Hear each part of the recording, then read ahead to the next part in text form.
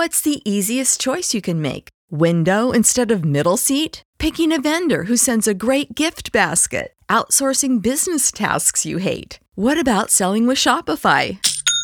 Whether you're selling a little or a lot, Shopify helps you do your thing, however you cha-ching. Shopify is the global commerce platform that helps you sell at every stage of your business. From the launch your online shop stage to the first real-life store stage, all the way to the did we just hit 1 million orders stage. Shopify's there to help you grow. Whether you're selling scented soap or offering outdoor outfits, Shopify helps you sell. Wherever and whatever you're selling, Shopify's got you covered. Sign up for a $1 per month trial period at shopify.com/try. Go to shopify.com/try now to grow your business, no matter what stage you're in. Shopify.com/try.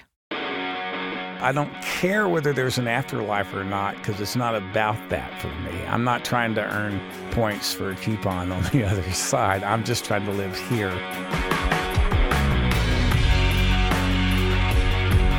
Welcome to the National Podcast of Texas, sponsored this week by Texas A&M University. Everything's bigger in Texas, including our ability to inspire positive change. What started as a simple gesture by Texas A&M Galveston students to save a sea turtle's life ignited a national movement to phase out plastic straws. Learn more at fearlessfront.com. I'm Andy Langer. Friday, Steve Earle released a new album. It's called Guy. It's a collection of 16 songs written by Earle's friend and mentor, the legendary Texan they called the godfather of Nashville songwriters, Guy Clark. Guy comes 10 years after Towns, Earle's Grammy-winning album, paying tribute to Townes Van Zandt. Earle grew up in San Antonio and later lived in Austin before decamping for Nashville and later New York. Across 5 decades, he's built a reputation as a Renaissance man, a novelist, a film, TV, and stage actor, a playwright, a record producer, radio host, activist, social commentator, and old-school rabble-rouser. On our show, I do what one does when they talk to Steve Earle. Attempt every so often to get a word in edgewise. This is Steve Earle. Welcome. So let's start here. Famously, Guy Clark once asked Rodney Crowell, do you want to be a star or an artist? That means what to you?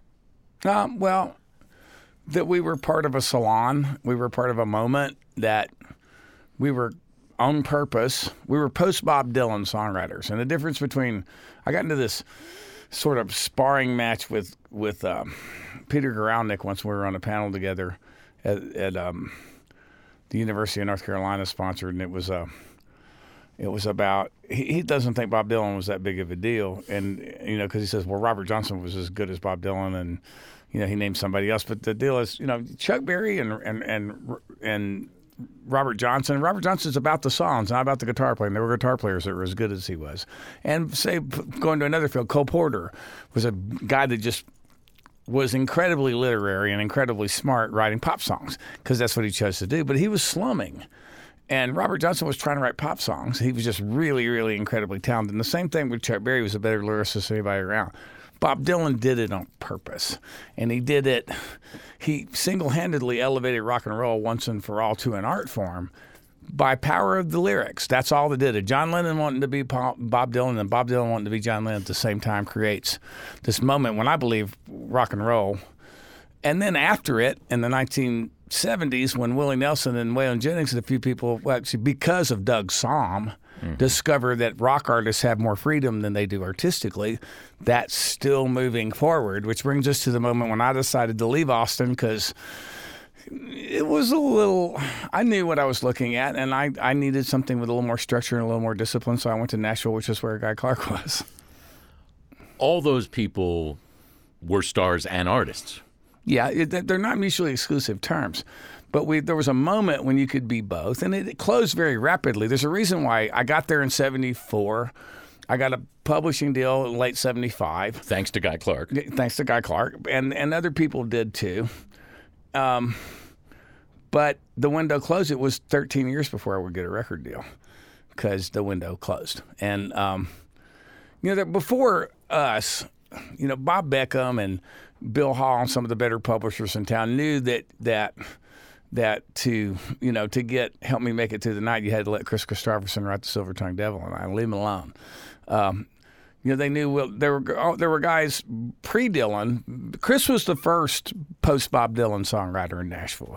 He went there because he had this background that he thought maybe he could write country songs, but he was already playing the Newport Folk Festival and going, out and playing coffee houses. He comes from the same background that my whole group of contemporaries did. We were folkies. We were coffee house guys. We just happened to be from Texas, and so this other thing enters into it. Nashville had a structure and a discipline that you liked, but that Willie had just run from. Willie had been a songwriter there for a long time, and they didn't want him to be an artist, and they didn't like his voice, and it's basically what he had to do. For me, it was just a matter of I was at a much different stage in my career, and I was just trying to get somebody to give me $75, $100, $150 a week so I didn't have to get a job and could concentrate on writing songs. I was at that point in my career. I needed subsidy so that I could spend my time writing songs rather than ending up, there was a moment when I grew up in Texas in the 70s. There's a moment when, I didn't finish high school. So what do I do? Do I go work offshore or work in a refinery? There were really good paying jobs for people without high school educations in Texas in 1971 when I dropped out of school. So, I knew to get Austin, girls were too pretty, dope was too cheap, weather too good. I knew I'd never get anything done here, so I went to Nashville. And I met Guy immediately because I already knew Towns. And so that was, and he was at the center of a salon. There were sort of two factions, a group of songwriters that centered around Guy, who were mostly from Texas, but there were North Carolinians, David Olney, some other folks, and other people that sort of drifted in and out of it. And then there was the bluegrass thing, and that was all around John Hartford. And that was a real mind blower to me, that level of musicianship. And we all knew each other because we were the long hairs in town. Yeah.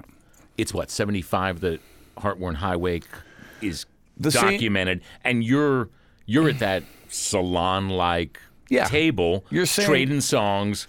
What was the young Steve Earle thinking? What did you know or expect to be at that point? I thought we were all there to make records. We didn't, I had a publishing deal by that time. I'd just gotten signed. So I think I spent one of my very first draw checks. I bought Guy and Susanna a bottle of tequila that I brought to that party and then drank most of it myself. But that was Christmas Eve, 1975. So I'm 20 and, I'm getting ready to be 21. And, there was I celebrated my 21st birthday playing bass for Guy at Castle Creek in Austin, and we were all trying to impress Susanna more than anything else, not just because she was pretty, but Guy taught us me how to be a songwriter. So did Towns, and there were other people that were around. I come from San Antonio, so before I left, I was at Floor's Country Store, and I knew what Willie was doing was different. I used to go out there on Saturday nights, and I saw Willie at Armadillo World Headquarters too. Doug Somm was my local, hometown rock and roll hero. I stood in his drive. When he moved back from the West Coast, he moved back to San Antonio first and figured out he was too weird to live there within a few months. But his kids were enrolled in the same high school that I had just dropped out of, and I figured that out, and I followed his daughter home one day and stood in the driveway till Doug came out and talked to him. That's how I met him when I was 16 years old. So I knew that there was something going on, and I knew that there was that I had some sort of awareness that I was in a unique situation being where I was and seeing this danceable form of country music that I grew up on, and then the Johnny Cash show comes on TV, and all of a sudden I didn't feel so weird about being a kid with long hair that wore cowboy boots. Now, I got my ass kicked almost every day, I swear to God, until Willie Nelson moved back. And at the Dripping Springs reunion, I was there. I was at the first 4th of July picnic. Bought tickets. I wasn't there hanging out. I didn't know anybody at that. Well, I knew a few people, but actually, Danny Epps missed his set with Billy Joe at Dripping Springs because me and him were smoking a joint up under a tree up in the back. But it's It was different. It was like it is about making art on purpose. It is about deciding that you're going to do something at a really super high level, and you're going to forget about whether you're going to make money. You give yourself the best chance that you can. I think I gave myself a better chance by going to Nashville. At least there somebody would pay me to do it, and then maybe I'd get a few songs cut. But what I really wanted was a shot at making a record of my own. That's what it was all about. That ethos is the Guy Clark ethos, all wrapped up in a bow, right? There's it's that. About literature. It's about expressing yourself, and it's about the art. And the audience will either find it or won't. And that's not as important. And with him, he's, I don't know, and an audience was important to him, but also an audience. He said to me, the one thing I never changed in the way I do things that I learned directly from him was, he said, songs are not finished until you play them for people. We were singer-songwriters. Bob Dylan invented our job and then took all of the air out of the room, and we're in there struggling in this oxygen-poor environment and have ever since. And it's become less oxygen every minute. And sort of the last of that golden era, I think, is that moment when I arrived in Nashville in 1975. What was it like to sit across from him as often as you did and have him judge your songs in real time? It's he can be a tough judge. He never, ever said anything bad about one of my songs. I guess there were probably songs he didn't say anything about now that I think about it, but because I saw him once. I saw somebody play a song for him, and he listened to the whole thing, and he said, needs work, and he could be sort of brutal. You knew the bar was high, but he also was really generous, and he showed me how he went about it.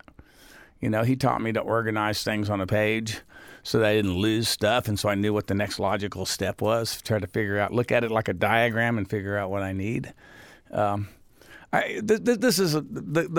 He built guitars, and I'll never forget this, and this is why the reason this isn't logic to me, and it is to people that build guitars and the kind of mind that becomes a guitar builder.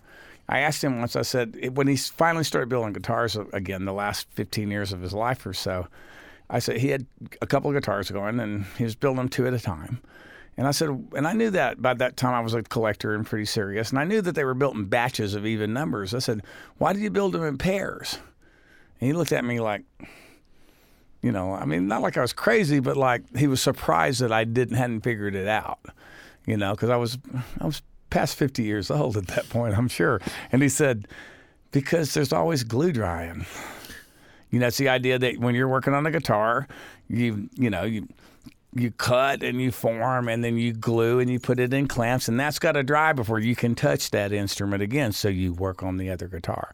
And the way he wrote songs was a little bit like that too. Even though there was pure emotion and lightning in a bottle involved, he knew how to let way less of the lightning get away than a lot of the other less disciplined writers that I know. Which is maybe strategy that he doesn't get the credit for. Probably. Look, the difference, I was trying to explain, I made a record of Town songs, I made a record of Guy songs. The difference between Town and Guy Clark is like the difference between Jack Kerouac and Allen Ginsberg. Jack Kerouac's the people that everybody's romantically attached to, and they go on and on and on. And I love Jack Kerouac. I love On the Road. And I love the poems, especially the haiku. But then he struggled for a long, long time, and he died young, and he wrote nothing the last decade and a half of his life. Townes wrote 3 songs. They were all really good, but about 3 songs in the last 15 years of his life, and he died when he was 51 years old. Guy lived to be 74, which considering he had non-Hodgkin's lymphoma for, over a decade when he passed away, and had all the things that go along, mainly from the way that they treat non-Hodgkin's, plus he kept smoking, and he kept, doing other things, and that probably didn't help. But he lived a long time considering how sick he was. And that was just mainly because he was tough, and probably too tough for his own good sometimes. But he worked to the very end. He worked every day. So that's like Allen. Allen Ginsberg left this body of work because he lived. He did what he had to do to kind of, he realized he had to kind of chill out at some point in his life, and these things that artists do are called disciplines for a reason, and I think it's important to remember that. But that was a dangerous time, and a lot of people didn't make it out of that time. Right. You ended up eventually stopping drinking. Sober. Yeah, you had to get sober. Yeah. And I'm only, I'm 64 my next birthday, so I'm a decade behind where he, as far as he got. And my father died exactly the same age that Guy did. But who knows? I did a lot of damage. It may not make any difference. I may not live any older. I'm not taking any chances. I'm working and I'm working as much as I can, and I do everything I can to trick myself into I do other disciplines. I learned that from Tony Fitzpatrick, the guy that does my album covers, who also is an actor and does other stuff. I learned that from him, Terry Allen, and Guy and Susanna was, that these other, I finally, after I got sober, is what it took for me to do it, but I finally started practicing other disciplines, and I've written a couple of books and a play, and I paint, and that's Terry Allen's fault. He was like, I ran into Los Dos Rockin' Tacos, which was Terry and Guy's duet. We're on some Landmine concerts with me and Emmy. Oh God, it was 20 years ago probably, and it's the first time I'd seen Terry since I got out of jail, and I was just, how you doing, man? I'm just like, oh man, I'm doing this and blah blah blah blah blah. My book's almost finished, and I got a theater company in Nashville, and I'm working on a play, and I go through all this stuff, and the new record's coming out, and he goes, cool, man. Don't you do any visual art? And it was like, oh, okay. Well, and I started painting, pretty much, a few days later, I went and bought some acrylics and some pre-stretched canvases and started slinging paint straight out of the tube. But, it's just one of those things. It's not that there's anything wrong with pop music that's merely clever. It just means that it doesn't have to be that way. Not interested in it when it's not art, because that's what I grew up with. I literally grew up, if you think about it, the first album that I went out and bought with my own money was Sgt. Pepper's Lonely Hearts Club Band, because, my uncle, who was 5 years older than me, I got my mother's brother, who was 5 years older than me, I got my first Dylan, Stones, and Beatles from him, and my first guitar. I got my first Bob Wills, Johnny Cash, Hank Williams from my dad's older brother, who was the best nine-fingered piano player in Northeast Texas, Moon Mullican disciple and great piano player. Never did it for a living, except for when the closest it came was when he was in the Navy. He made way more money on shore leave playing piano in joints in San Diego than he did, his Navy pay for sure. But I just grew up in an era when the bar was really, really, really high. When you look at these songs that you probably thought you knew inside and out, but when it comes time to record them, how different are these Guy songs than you always had them in your head? I don't know. It's weird that most of them I had played. I was playing Guy Clark songs before I met him. I was playing the ones everybody knows, the ones I learned from Jerry Jeff records. And I used to play Sand Mountain, where there was that mural in the back that was, Guy Towns, Jerry Jeff, Don Sanders, and Mickey Newberry. And I knew who Guy Clark was long before he made a record. And I met him a year before Old Number One finally came out. Old Number One's the first record that I actually got my name on, because I sang background vocals on Desperados. But me, Rodney, and Sammy Smith, and Emmy, I think. But with him, I just knew there was something akin to what came naturally to me, which was writing story songs. And what Towns did was a little bit different. It was sort of pure poetics. I'm prouder of My Old Friend the Blues, or something like that. That's a little bit, way less words.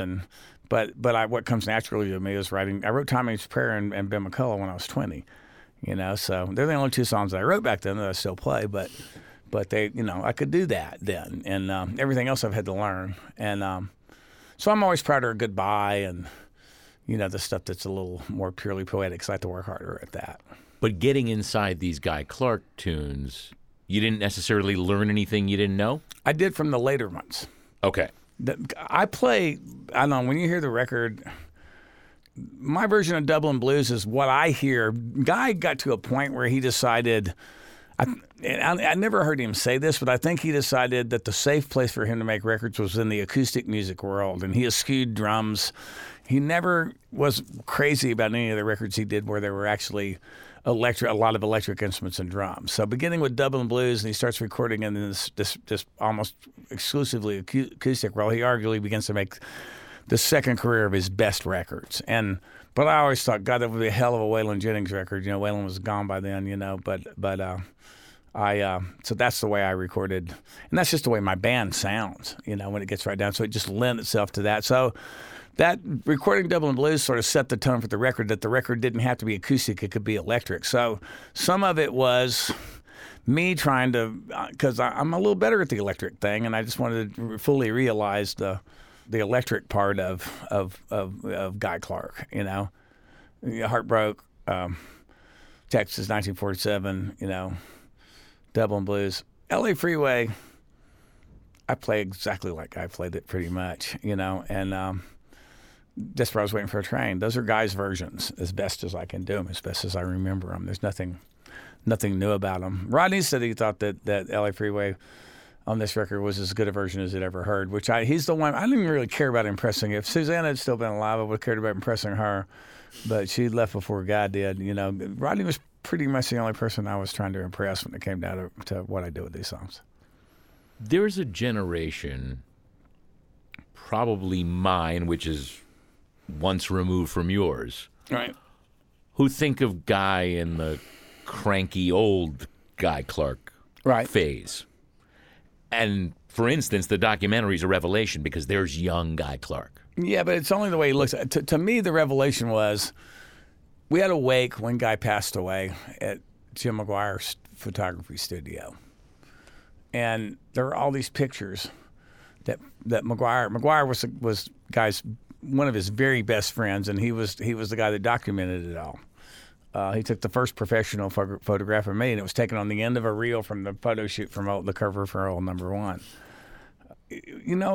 I was shocked at him, seeing him the way he looked when I met him, because to me he always seemed venerable, because I was only 19 when I met him, and my theory became over the years, he didn't seem to change that much to me, except when he grew a beard or something, and it would be like, so my theory became, and I was probably pretty high, but that he was like, Merlin and the Arthurian legends, that he had been born backwards in time, and he was getting younger, but none of us would be around long enough to see any of it, So he always seemed venerable, even when he was 33, 34 years old when I met him. That's what's shocking to me. When I look back at it now, I can't imagine Guy ever being 30 anything. You and Ingram and Lyle and Keane delivered his ashes to Terry Allen. Yeah, it was me, and they were actually on the bus were me and Sean Camp and Tamara Saviano and Rodney and Jim McGuire and Joy. So none of the people Guy's girlfriend. Well, no, they were there. They all the rest of those people, Lyle, they all met us at Terry's house. Okay. And we had a second wake there.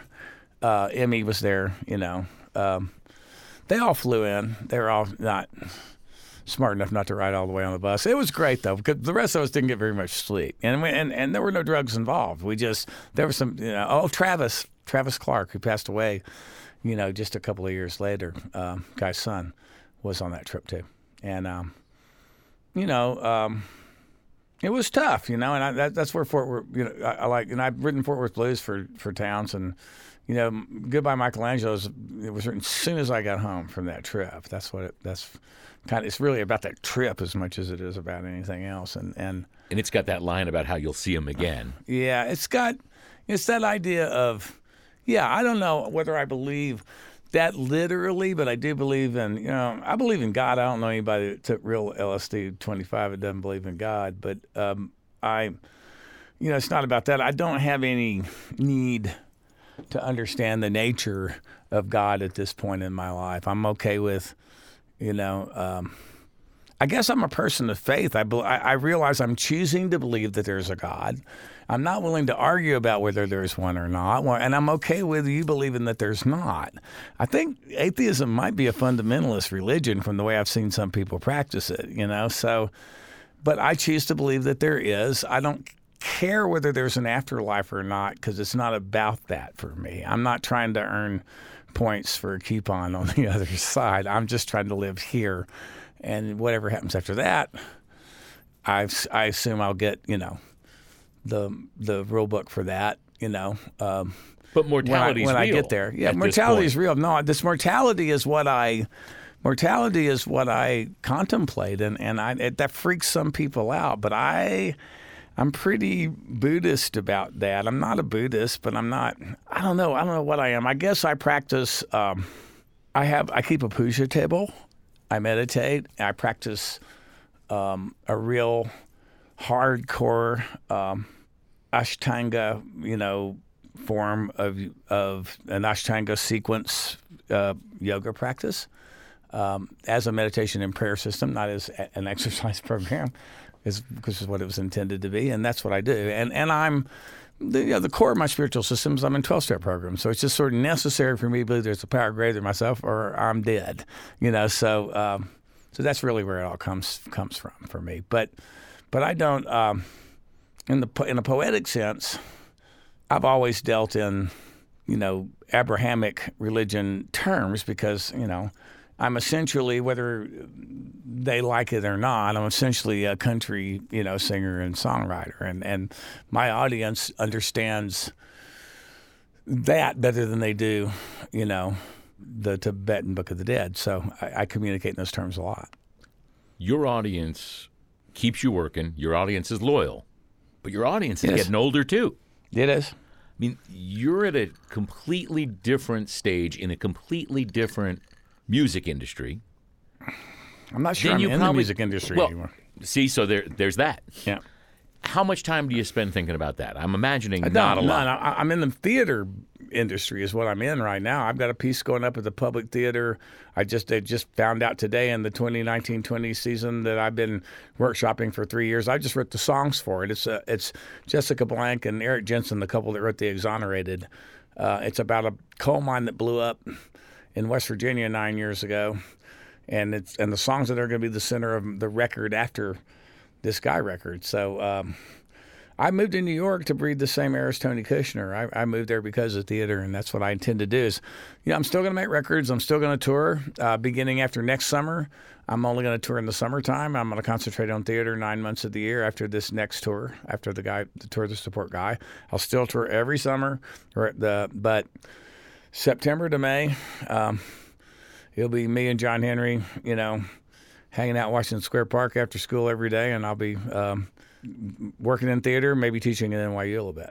Was the Springsteen thing interesting to you? Yeah, I thought it was.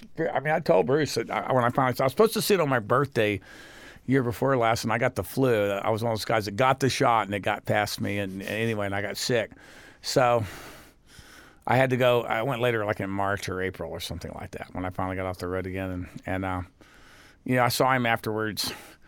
And I said, it's legitimate theater, it works. It really does. Because what he did was, it's the book, which he wrote himself. There's not, that's not a Nest Told To book. Bruce can write, and he wrote it. And that's what it is. The monologues in the show are the book. And so it's beautiful, and he writes beautifully, and it holds up. Theater's poetry. That's what it is. That's what it requires for theater to hold up. But you're one of the only guys, maybe you, Patti Smith, I imagine a Billy Joel could do it. There's only a handful of people that can tell stories like you can on a stage that might be capable of doing a similar thing that Springsteen did there. Do you think about that? I could do it. I mean, nobody would care, but I could do it. I mean, I do it every night, and I learned that from him. He's always done what he does. His monologues are exactly the same word for word every night once he finds what works. And that was a revelation for me. I saw the Born in the USA tour as I was trying to figure out what I was going to do next. And I walked out and I wrote Guitar Town literally that night, and then rode down the road a few days later, and I got a beginning. And I wrote that album to be an album. And I put all those songs like that I'd written years before, The Devil's Right Hand, Tom Hanks' Prayer, really good songs that I'd written in the first 13 years I've been in Nashville, and I put them aside and did not record them on purpose and wrote an album to be an album. Bruce decided where the bar was for the generation of songwriters that was there to look up to at the moment when I finally got a chance to make records. He was the guy. That's why I'm still out there playing for 2 hours when I'm 64 years old. He's playing for 4, but he takes an intermission. We don't. That was our deal. It's like, and I told him, I said, "You're a pussy, man. You take an intermission. We play 3 hours and 15 minutes, no intermission." It's like first time he saw me play, it took a while. I knew Gary Talent, and we knew, he bought my first. One of the reasons Guitar Town survived long enough to chart was Bruce Springsteen walked into a Tower Records in L.A. and bought my record, that and the first Willie DeVille solo record, and it got into print. The next week, I sold 25,000 copies, and it kept that record alive, and it got me on The Tonight Show. So, and we sold a few more records, and Carson was hosting. That's how long ago that was. So, my career's... it's pretty amazing. I don't have any complaints. It's hard. Even some of the stuff I've been through, everything I've been through that's been bad has been self-inflicted. And I don't, it's not huge, but I have a career completely and totally on my own terms. And not many people can say that. It's a really hard thing to do. Does it feel weird that you have a career that neither Guy nor Towns really reached? It always that did feel level. Weird. It did feel weird. It does feel weird. It always has. And I don't know why, because I don't think I'm a better singer than either one of them were.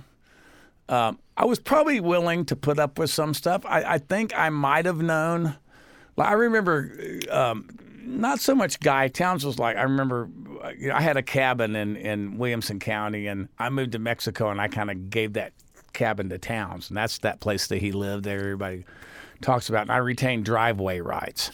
So I was living in San Miguel Allende and collecting $150 a week songwriter draw because the company that I wrote for had closed their Nashville offices, and the LA office thought my songs were too country. So I was sort of in limbo, but $150 went way further in San Miguel than it did in Tennessee. So I was like up pitching songs and hanging out, and then the deal ran out. And I happened to be there in Tennessee. I came back getting ready to get a record deal, and I was getting ready to go into town, and Town said, "Where are you going?" I said, "Going to town, take some songs around, try to get a publishing deal." He goes, "Man, you don't need a publishing deal. You're like, you're Woody Guthrie. You're not Bob McDill." And I looked at him, and I said, "Fuck you." And I went into town, and I looked for a publishing deal, and I found one. It's not, there's, at the end of his life, Michelangelo became very religious. But he was a pretty famously agnostic when he was younger, and he really had problems with the church because the church was perceived as being Roman and he was Florentine, and they were really two different countries. So, but the church commissioned everything. So he did what he did, had politics he had to deal with in order to work for the popes that he worked for and for the other people that he worked for, and I just look at it like that. We were lucky. My generation of songwriter, I didn't know what to tell Justin when he started doing this. My generation of songwriters, we had these big corporations that were making records, and they would give, they'd sign me or Tom Waits or somebody to just so they could look cool, even though they knew they weren't going to sell millions of records. There was enough money being made. I have Michael Jackson to thank for my career, as much as anybody else. I started out on Epic Records, and I was signed with money that Michael Jackson generated, and I'm okay with that. It's just art has to be subsidized from somewhere. I think what's in trouble is orchestral art. Orchestral music is in real trouble in the United States because people don't realize that there was a point in time when the National Endowment for the Art was just gutted, and it basically doesn't do anything but chase corporation money down for artists now. That doesn't have any real money of its own. The period when that happened, Jesse Helms, he wasn't just against Robert Mapplethorpe because he was homophobic. He hated any kind of art that he didn't understand, which was an incredibly low bar, and that included orchestral music. And in Nashville, everybody used to talk about it, and all these people that were getting the money were my friends. But there was this moment in the Clinton administration when the National Endowment of the Arts was being run by Bill Ivey, who had run the CMF, who was a great guy, and there was all this funding for bluegrass and old-time music and blah, blah, blah. Why? Because the funds had been cut in half, and they didn't have the money to fund orchestras the way that they used to. And the truth is, a bluegrass band or a rock and roll band or a country band can go and sell tickets or charge at the door and pay for putting the show on stage. With an orchestra, it's absolutely physically impossible to generate enough revenue from ticket sales to pay an entire symphony orchestra. And just think about that. That means with no public money for arts, Beethoven, Mozart, Bach, that it's all dead. We're literally in an era where art and science are somehow less than. Both embattled. Yeah, where there are anti-science factions. Yep. How much of that did you see coming? Growing up where I grew up, and then going to Tennessee. All of it. I've seen it coming for a long time. I travel all over the world is one reason I'm not surprised, and it's not just happening here. It is fascism.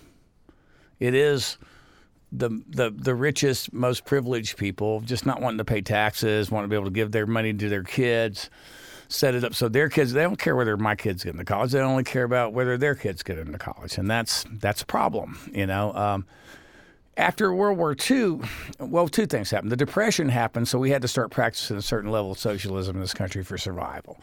Then World War II happens, and we did the right thing, and we made it possible for the guys that survived going over to fight in that war, which was virtually every able-bodied man that didn't have some real reason not to go went to one theater or the other. We rewarded them by affording them a college education, so we had a whole generation of doctors, lawyers, Indian chiefs, whatever, people from every walk of life becoming anything that they really wanted to be and wanted to work hard enough to be. The American dream was actually not just bullshit for the first time in our history. Because the truth is, this is not a country that was established by a revolution of the people. It was established by a revolution of rich farmers that didn't want to pay their taxes. And it was established so that those rich farmers could practice slavery for another 50 years because it had already been outlawed in Europe. And that's the truth. That's who we are. I don't quote Condoleezza Rice very often, but she said that we as a nation, we suffer from a birth defect, and that's slavery. And that's why it keeps coming back to haunt us. It's in our DNA. It's part of who we are. So, yeah, I saw it come in. It's there. It's out there in the world. If we don't, fascism is a specific thing. By definition, it's when the military and the landed gentry form an alliance that leaves everybody out but them. And it's happened several times out here. And they do it by nationalism, and what that's for is to scare everybody else, make everybody else so afraid of each other that they're not opposing them. That's what it is, but it's mainly just the absence of democracy. It's what happens in the vacuum that's left when democracy dies, and ever since there's been democracy. So, it used to be, there was some order in a, just a succession of leaders by birth. At least sometimes you got an asshole, and there would be problems, but at least it was. There were laws. They were seen as being anointed by God. People didn't challenge it very much. It's like, it's what's that scene in the Clint Eastwood film, and where the English Bob, the gunfighter, is talking about suggesting that we should, after Garfield's almost assassinated, he says, well, you should elect yourselves a queen or a king because a president, why not shoot a president? It's like there was just something that that democracy has to be real. It has to be functioning. It has to be transparent. It has to be seen. It has to seem to be fair to people. And right now, the game has looked so rigged for so long that people started losing interest in it. And that leaves the vacuum. And we elect our leaders with a very small percentage of our population. At this very moment, there's somebody listening to this podcast who enjoys an occasional Steve Earle song enough to listen to this and is probably thinking, I wish he'd shut up and sing, and is somehow surprised by your politics. Because that's what we saw at the midterms last year. We saw people who were surprised at Willie's politics. Right. That were surprised at Ryan Bingham's politics. Right. And I don't understand how that is, but it is a true phenomenon. Well, I don't know. I mean, I think Willie... Shut Up and Sing's been forever, but it's... It has, but I don't worry about that. I grew up in an era when it never occurred to me to separate politics and music. I write more songs about girls than I do anything else. You better watch out. I may get older and become less interested in that, and then you're all in trouble. But the deal is... it's about people. There's songs about people, and there's songs about people that either lived or are living in the world right now, and I have a reason for doing it. And it's not about, I have a right to talk about and sing about what I want to. People have a right to tell me to shut up. That just doesn't, but don't expect me to pay any attention to it whatsoever. My father got called on the carpet. At his job, he was an air traffic controller when I was 15 years old, because I was seen on Channel 5 News in San Antonio on a flatbed truck in front of the Alamo singing "Feel Like I'm Fixing to Die" rag. It was a Vietnam Veterans Against the War rally, and I was invited because I played the coffee house on Fort Sam Houston, and they just brought me out there to sing that song.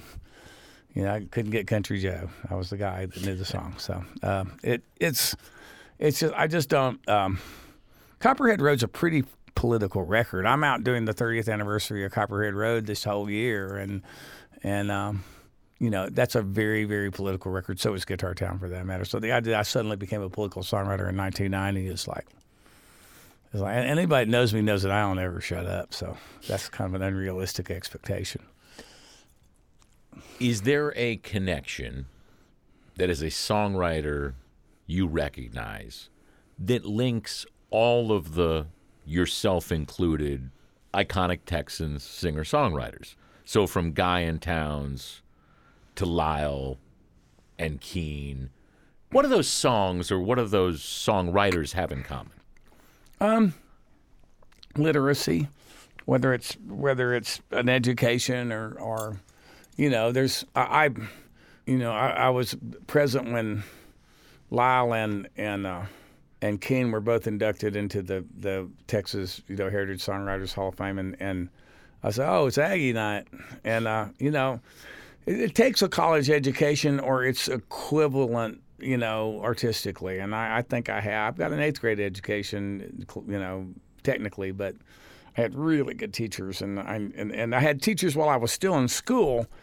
One was, a guy named Vernon Carroll who taught drama, and the other was a guy named George Chambers who had the best country band, B. Spears, in San Antonio. B. Spears started out in that band. Randy Reinhardt started out in that band. Jerry Blanton was a steel player.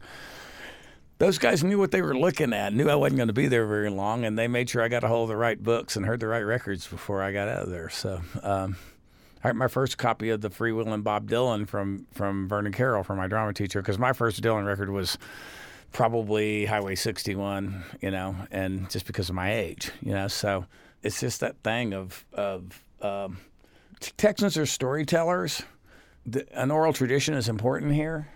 There's a lot of theories about that. There are guys that my dad used to hunt deer with that are every bit as much my teachers as Guy and Towns, guys that sat around a campfire in a deer camp and told great stories. And there was, there's a guy named Bill Willis told great stories. There's a guy named Bodie George who was actually related to the Gatlins somehow, but he had been on disability. He was a pipeliner, had been on disability for years, and he trained dogs and he hunted deer, and he was getting too old to really do that. And he'd sit in camp from the first day of deer season, November 16th or 17th, to January 1st, the last day, in a illegal deer camp we had in the middle of the Davy Crockett National Forest and semi-permanent camp.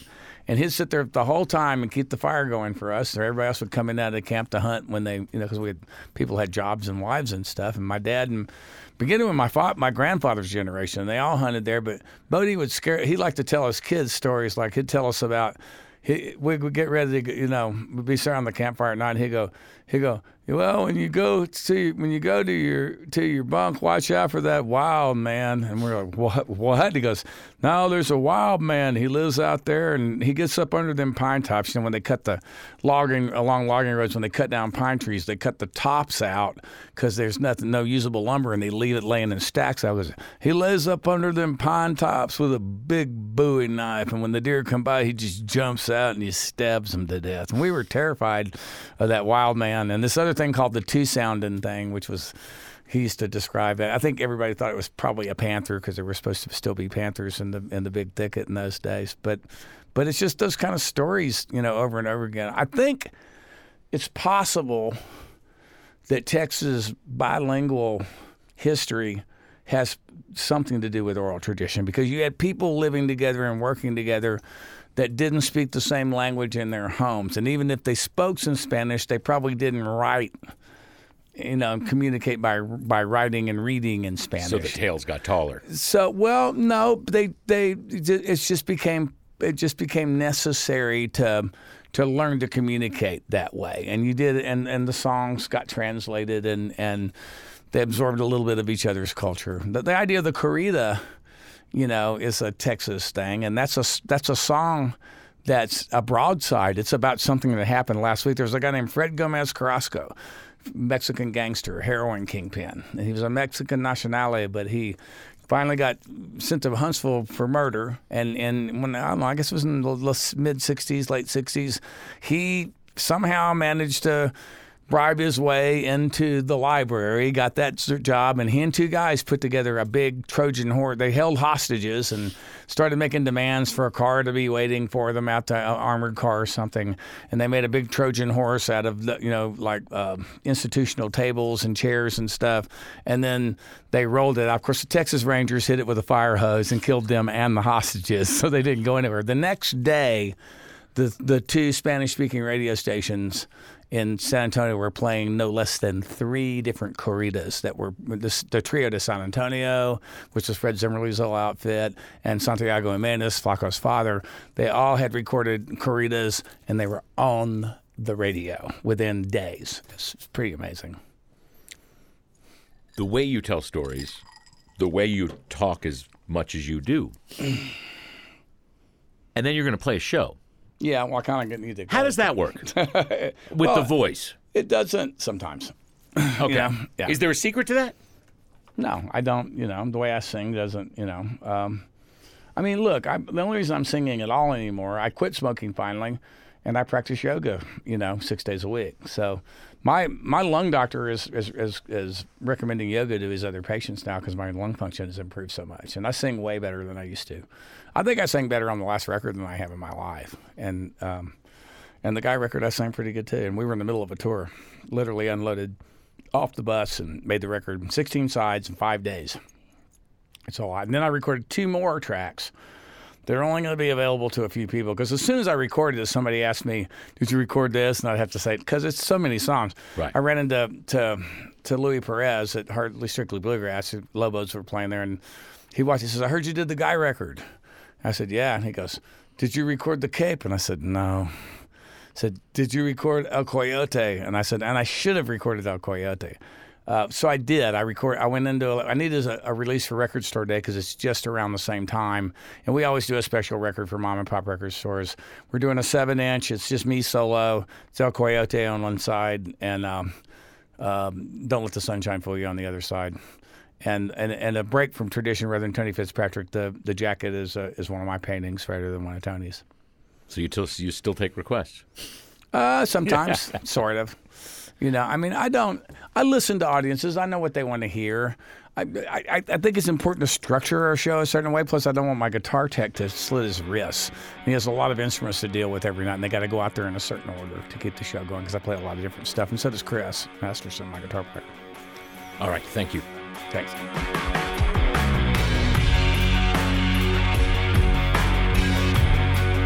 Steve Earle's new album, Guy, is available wherever you buy new music. On July 3rd, he'll play Dallas at the Outlaw Music Festival, which also features Willie Nelson and Family, Nathaniel Rateliff and the Night Sweats, Alison Krauss, and Hayes Carl. Our thanks to Texas A&M University. Learn more about a fearless drive to make a difference in the world at fearlessfront.com. Meanwhile, you'll find our April issue at texasmonthly.com, which includes our cover story on outspoken Congressman Will Hurd. We'd love it if you'd consider subscribing to our show, leaving a comment, or rating it wherever you found us, and maybe even telling a friend. I'm Andy Langer, working with producer Brian Standifer. Thanks for being here, and thanks in advance for coming back next week.